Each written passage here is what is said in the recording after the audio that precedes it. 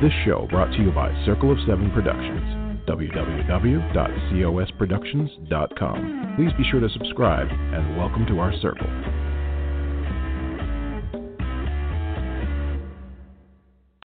Well, hello, everybody. This is Readers Entertainment Radio. My name is Patricia W. Fisher, and it is August 22nd. It is National Take Your Cat to the Vet Day. Very exciting day for those of you who have cats, and for those of you who don't, that's just one less thing you have to do on your to-do list today. It is also Thursday, and so we always love sending out a quick hello to Chris Hemsworth, wherever he may be. You are always welcome to join us here on the show. We would love to hear from you and know what books you read.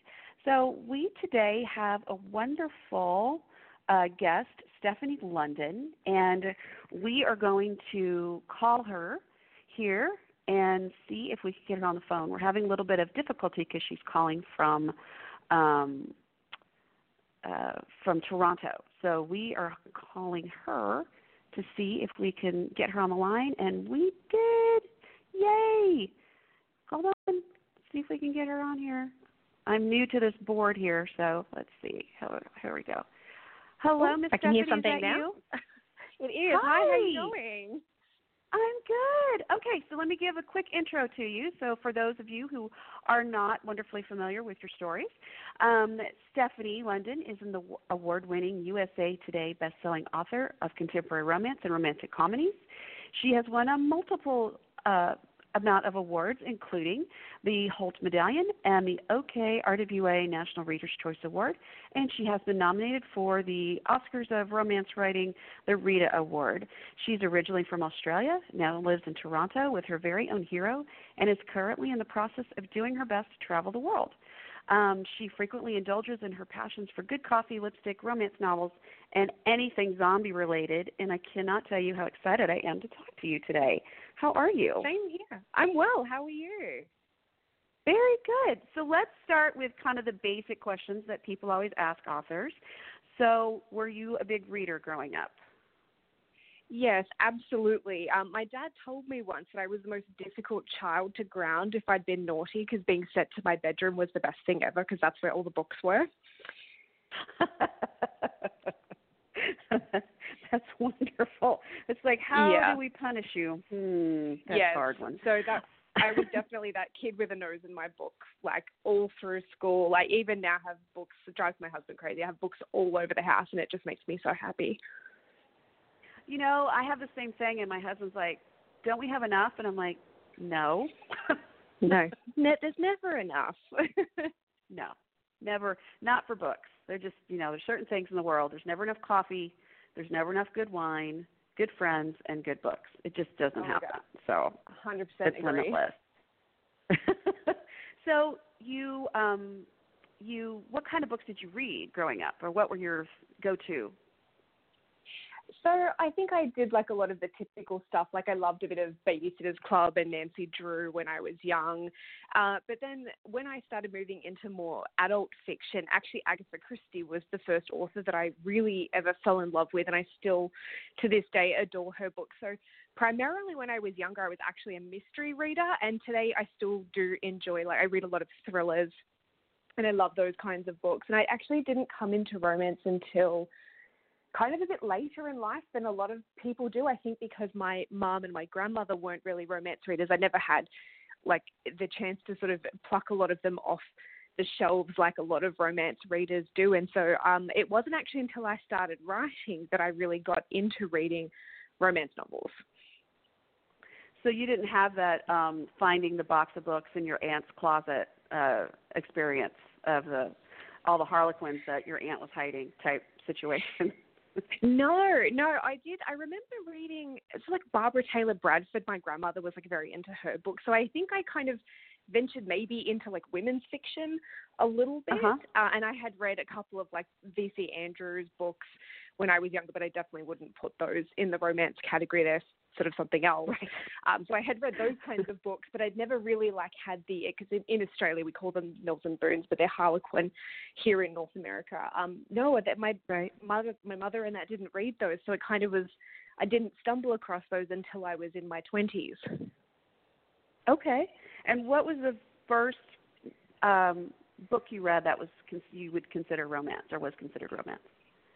I wish I could remember the name. I have a feeling it was a Kate Hardy medical romance. All I remember about it was that there was a scene on a plane where a doctor had to like intervene and save someone's life while they were mid-flight.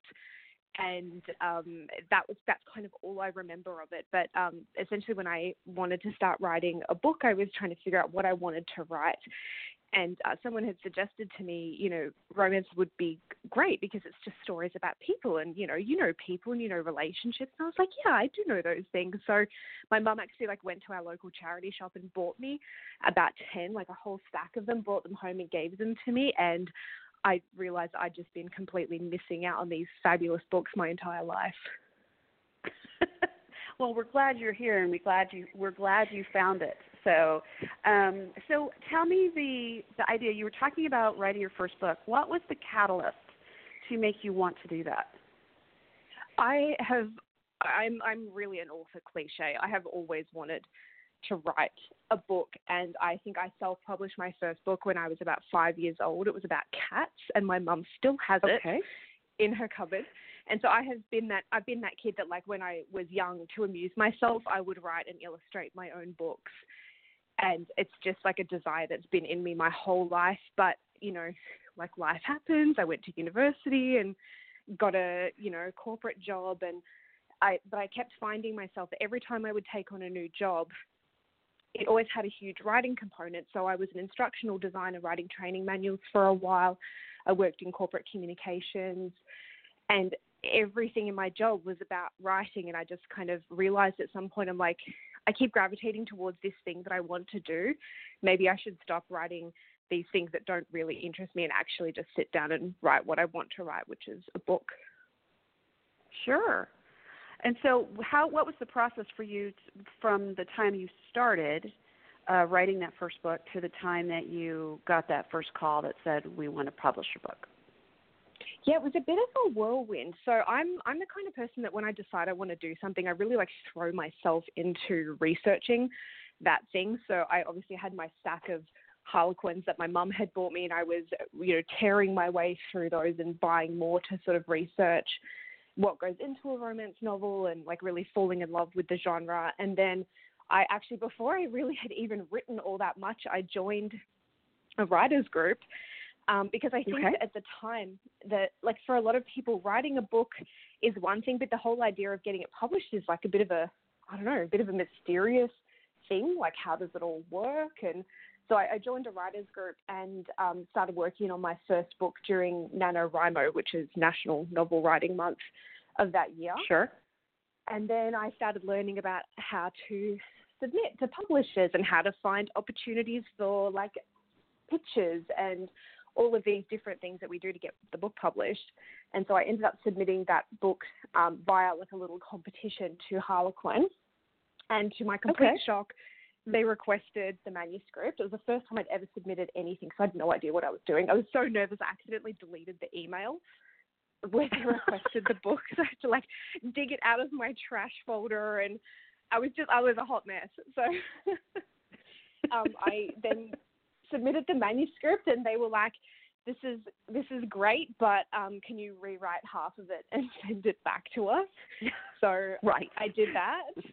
And then they were like, yeah, you've done a really great job, but also could you still keep rewriting half of it and send it back to us? And I went through that process about 3 times, all the while really learning about storytelling and plotting and that sort of stuff. And then eventually they offered me a 2-book contract, which was amazing.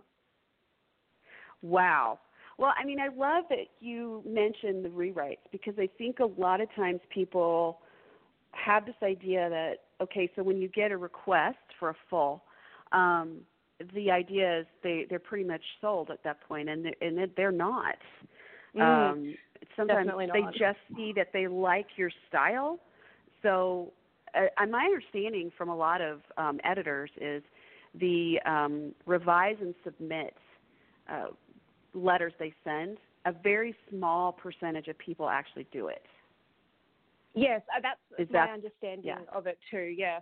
From the editors that I've spoken to, I think that because it's quite daunting. So I'm actually mentoring someone at the moment, and I ended up getting into this mentoring relationship with her. She came to see me at an event, and she had received a revise and resubmit letter, and she was so confused about what they were asking for. And I think that a revise and resubmit letter has some like very specific language about it, and it actually takes a bit of learning to really break down what it is that they're asking for when they use these certain phrases, like what do those things actually mean in terms of the words on the page. And so I took her out for a coffee, and we literally, like with a printout of this letter, went through line by line, and I said, okay, when they say XYZ, this is what they mean, and this is a couple of ways that you could achieve that within your story, and like really helped her to kind of go through, because I remember getting my first one and being really overwhelmed, and I was lucky to have some very lovely people in the community do that same thing with me. So I'm kind of trying to pass it on, because it can be a bit of a daunting experience.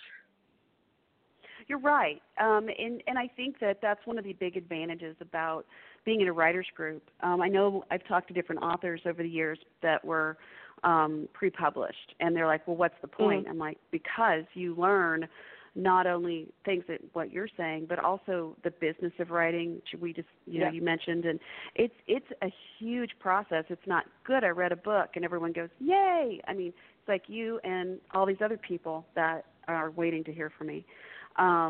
So, yeah, I think it's important that you get with people who get the business as well as the craft, and then are your cheerleaders when you get those letters, even if they're letters of no thanks, thanks, no thanks. Absolutely. I think it's important to keep moving forward and saying, really want this. So you had those 2 books, and then of course the anxiety never ends, right? Because you've got to come up with the next idea, write that proposal, and send it in. Has it been, relatively speaking, smooth sailing in a way, or has it been always like each project brings its own anxiety? I think it's one of those things that it is like both the best and worst thing, like putting a project out into the world and going on submission and doing all of these things. Because I sold my first book, the first thing I'd ever written, which is unusual, but that people sometimes assume that means I've never been rejected. To set the record straight, I've been rejected a lot, all after that first contract, because I think that's the thing is a lot of people think you get your foot in the door and then the contracts just keep on rolling. And unfortunately, that's not how it works. And so there's an incredible amount of resilience that's required in this to be able to continually like dig deep for the creativity and then put that in the world and have a thick enough skin that when you get a bad review or you get a rejection or all of these things that you can just kind of dust yourself off and say, that's fine, I'm on to the next thing, and keep going. So, I mean, I've been so fortunate. I really have had a lot of very lucky things happen to me in my career, but at the same time I am piling up that little stack of rejection letters at the same time. So it's both great and sometimes heartbreaking.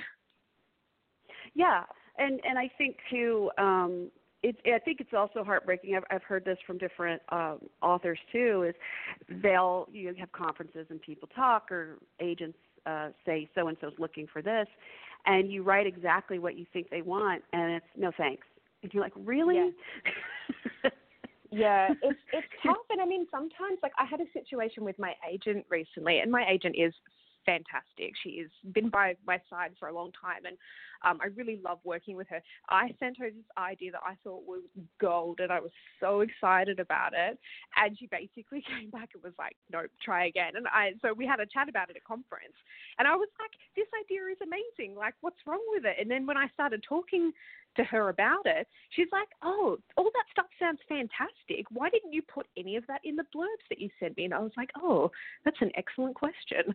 So sometimes it's that we authors don't always know the best way to position our ideas, that we're expected to write these fantastic books, but then we also have to know how to do a synopsis and blurbs and all these other things. That's a completely different skill set. Yes, and I think too, it's also us stepping away from it and looking at it as someone who knows nothing about the story. And I think that's really hard. And where your critique partners come in and such, that you're like, this is great, but I don't know what's going on, or and you're looking at it going, well, of course, it's obvious. And then you read it and go, oh, wait, I didn't put in that, this or this happens. Oh, well, of course you don't know. Yeah. So And we forget sometimes what's in our head versus what's on the page. Yes, exactly. So let's go to, you've got like all of these categories of books that are just fantastic and lovely and saucy and what have you. But you have your newest book has just come out, correct? So it's tell coming us out about on Tuesday, Yes. So, and you've got your pre-orders there, The Aussie Next Door. And so tell me about this. So this book is kind of both in my wheelhouse, but also a little bit of a departure from some of the stuff that I've been writing. It's an Australian set book, which makes me so happy. It's set in a fictional coastal town called Patterson's Bluff, which for anyone who might be from Australia, I've kind of put it near Sorrento on the Mornington Peninsula, which is a place I spent a lot of time as a kid. And the story is about a comic book artist hero who's on the autism spectrum, and he lives in this big house that has a little flat out the back, and he has rented that flat to an American woman. And she's on the run from her past. She had something really horrific happen in her childhood, and so her main goal in the story is that she wants to find somewhere to live and build a life for herself away from the sort of bad press and spotlight of her past in America. And she's decided that she wants to camp out and live in this little town. But her visa is about to expire because she had some bad legal advice. And so she basically needs to leave the country. I think it's in 2 months. And so she's decided that she'll do whatever it takes to stay. So she wants to fall in love and get married, and she's going to try and do that in 2 months. Wow. Okay. Yeah. So this isn't just a green card, as you know, we'd say in the United States, green card. I don't know what the terminology would be for Australia, but it's not just I'm going to get married so I can stay. It's I want to fall in love and get married. Yeah, she's an incredibly idealistic heroine, which I love a person like that. So she's, she wants to have it all, I think, because she figures that her past has been so horrible that really she's like racked up a whole lifetime's worth of good luck, and she wants to use that right now to find the man of her dreams and get married and do it all in a very expedited timeline. Oh, how wonderful. Now, the cover is beautiful. I really love it. Did you have, this is another thing I think a lot of people believe is authors have a lot of say about their book covers, which is absolutely 0% true unless you're a complete indie author. And a few publishers do give you some say. But overall, it's really the publisher's final say. Did you have any input for this one? Nope. I generally don't with my books. Having said that, I love it and wouldn't change a single thing. It's possibly one of my most favorite covers that I've had. And actually, I got the cover before I had started really writing the book. So my publisher and I had the idea of what we wanted to do for the story, but because of my schedule, and I do work with a couple of different publishers, at the point of time that I sign a contract and get an idea over the line, I don't always start writing it straight away. So often there's quite a bit of a lag because I have to fit it in between other things that are already contracted and deadlines coming up. So I signed this contract and then didn't start working on the book for quite a while. And then I was at conference last year, and I had lunch with my publisher, and she was like, "Oh, here's your cover." And I was like, "Hey, this is actually fantastic because now I can like get a sense of the feeling of the story and I can picture them." And I was like, "I want to do this for all my books. This is great." So you have another one, The Switch, in the same series. The Switch will be book 2. The Aussie Next Door is book 1 of this new series. What can you tell us about The Switch? So The Switch is still following the same family that's featured in book 1, which is the Walters family. So the hero of the second book is Trent, which is the younger brother of Jace, the hero in book 1. And he's kind of like the town charmer. He was a little bit of sort of like the funny class clown guy in high school, and he works as a building contractor. And so the premise of this series is that we have a lot of women coming to escape bad things happening to them in their lives in America, and they're hiding out essentially in this small town. So the premise for the second story is that the Cora, who is the heroine, is doing a house swap. So it's kind of like that movie, The Holiday, where they swap homes. So she's coming to Australia to live in this like kind of rundown little cottage, and the woman that lives there is going to Manhattan to live in her fancy apartment. And but what she doesn't know is that the person who owns the house, her brother, is actually living in the house because he's helping to fix it up. And so they have a very funny meet cute involving some bad plumbing and flooding of a bedroom, which ruins a scrapbook that they then have to basically like put back together. Oh, wow. So you've gone through all these little details. Is it something that you, when you're plotting a book, I know everyone has their own methods, do you have like, I have this idea, like this broad general idea, or do you more of the time start with just a scene that you want to write and build around that? Do you know, I mean, is it project dependent? Yes, it is a little bit. It does kind of vary from project to project, but often I will have, so I try these days to put my story ideas together in terms of concept. So I start with basically what I hope will kind of end up in the blurb. And so for this book, it was the house swap idea. I wanted to do a holiday, so we're calling it The Holiday Meets the Property Brothers because it's sort of the house swap thing, but then we've got like the sexy contractor who's on site. And so that's kind of where I started for that book. Sometimes I just have like a funny idea that pops into my head. So I have a book that basically starts where the heroine has a few too many drinks and decides to order some adult toys online. And then she accidentally puts her address in wrong and it goes to her next door neighbor, which is just mortifying. So like sometimes that's kind of the idea of where the story starts, and I build the characters off that. I think who would be in that position that she would be having a bottle of wine by herself and ordering this stuff online, and that sort of like spirals out into a full character. And you've got other series. You've got the Bad Bachelors. You've got Greek Billionaires, Melbourne After Dark, The Dangerous Bachelors Club, Behind the Bar. You've got other standalones as well as Melbourne Ballerinas. And so, you know, obviously you love the Happily Ever After. Is there one that you have always wanted to do, like a story, but haven't done it yet? I mean, we all have those stories like sitting in the back. It's kind of a departure from what we've done. Do you have one of those tucked away? Yeah, I have a young adult fantasy idea that has been in my brain for probably over a decade now, and I keep telling myself I'm going to write it, and I just haven't found time. My schedule is so incredibly busy, and I think sometimes when you get into an area of publishing, like I feel like there's so much I want to do within romance, all of the stories I want to create and the brand that I want to build for myself and the career I want to build for myself, that the idea of taking time off to do something completely different is kind of scary. But I feel like this idea is just not going away, so at some point in time it's going to have to happen. Right, right. It's that nagging character that keeps saying, "Hello, I'm ready." Yes, you know, I'm it's still like, here. no.